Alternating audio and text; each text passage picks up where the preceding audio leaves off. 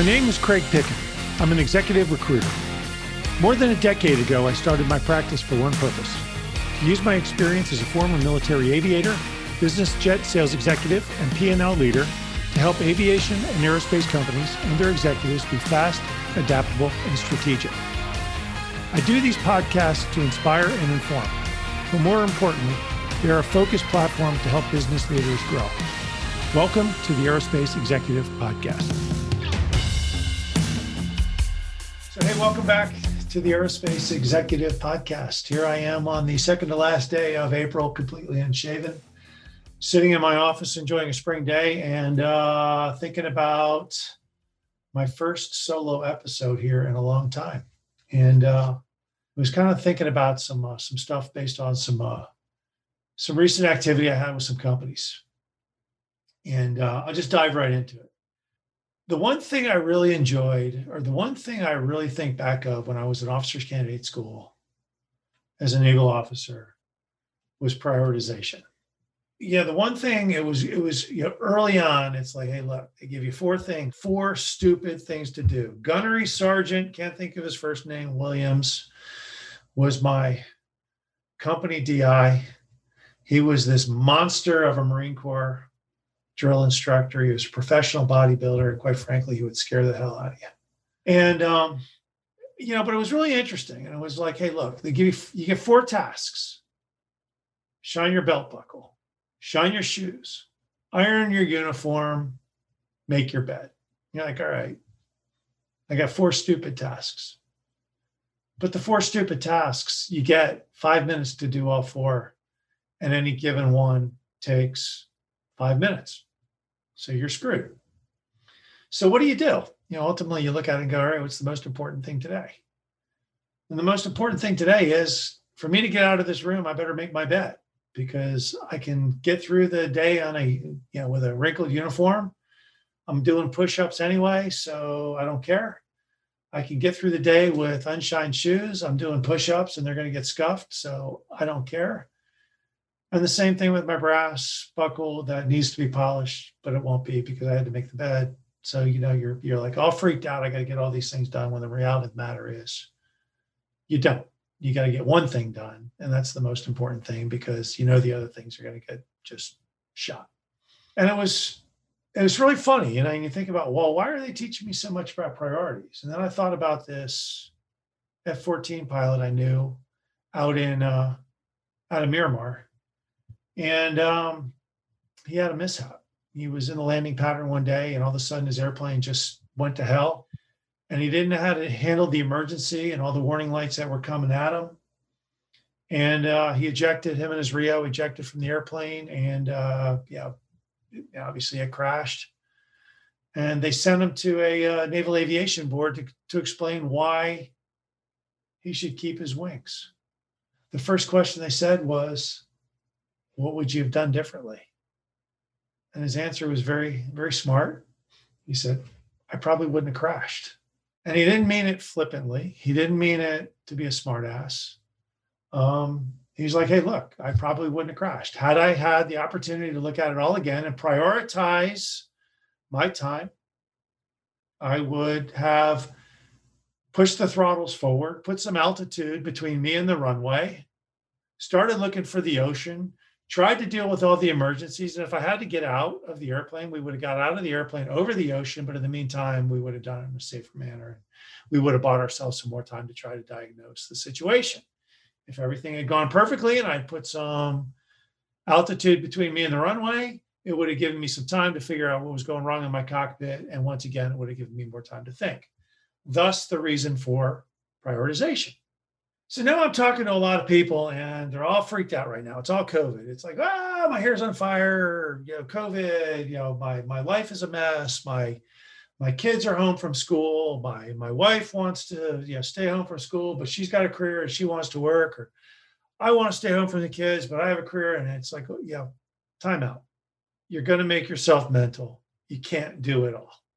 You can't be shooting for the corner office. You can't have a spouse who's also shooting for the corner office, while at the same time you're raising kids, and while at the same time you're trying to get all buff at the gym and have 6-pack abs and be mommy and daddy perfect and have a great home life and travel and see the world and soccer practice and your kids, God forbid, we all know everybody's kids are going to have scholarships. So that's got to happen too. And I can't think of a more simplified way to make yourself mental than to just try to take it all on. So here we are at the end of April. We're a little more than a quarter through the year. Slow down. There's 8 months left in the year to go, and there's plenty of time to do it. So think about just slowing down a little bit. And, that's from somebody who's sort of been there, done that. And I've gone through that same exercise, really engaging what's important and not necessarily heading for the corner office is where you need to be. But since we're talking about heading for the corner office, let's talk about interviewing, and let's talk about prioritization during an interview. 3 times in the last month, I've sent some people to some great executives for some great interviews. Match with the company's good. Company loves the executive loves the company. The skills are right. It's a good cultural fit.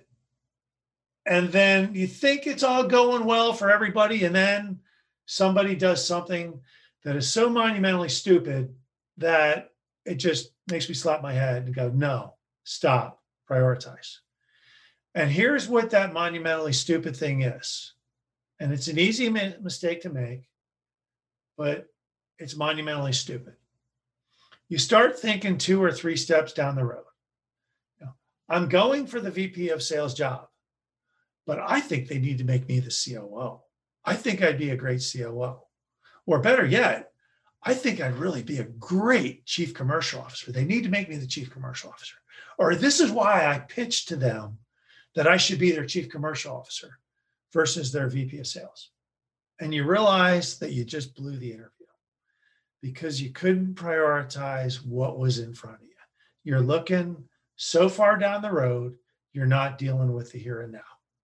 So let me explain it one more time. When you go to meet with a company, they're talking to you about a role that they have right here, right now. They want to talk to you about what they need done in that role and how you can help them. And then along the same lines, how they can help you. It's a very simple conversation. This is where we're at right now. Focus on the here and now and how you can help us. Because quite frankly, what happens 2, 3, 4 years down the road is all dependent on the here and now. If you land this job with us and we give it to you, we will be excited to have you here and helping us. And your success in this role here and now will mean more success down the road.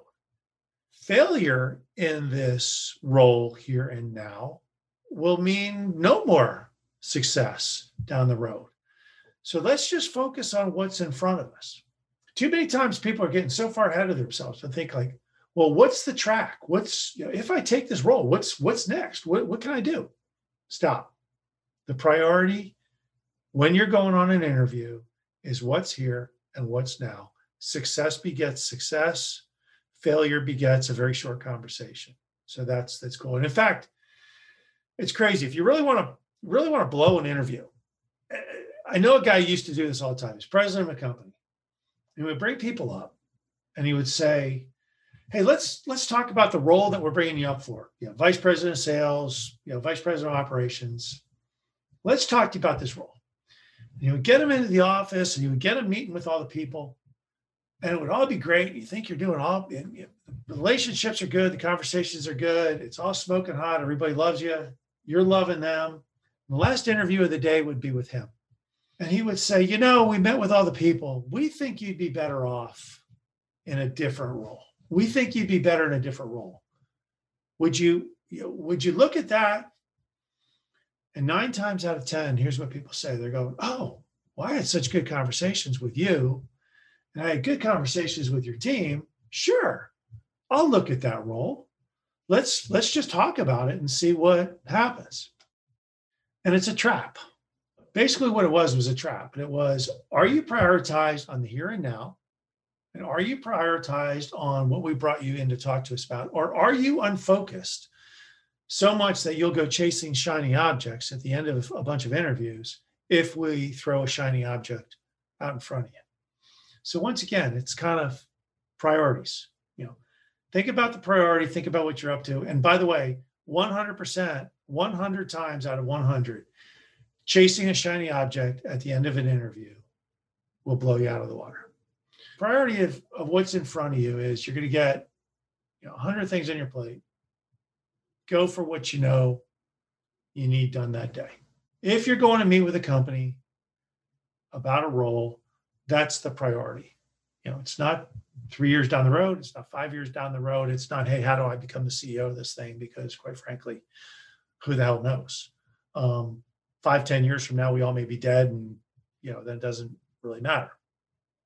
But that's the one thing I can't stress enough. And don't start chasing shiny objects. So along the same lines, here it is. It's NFL Draft Day, April 29th. I love NFL Draft Day.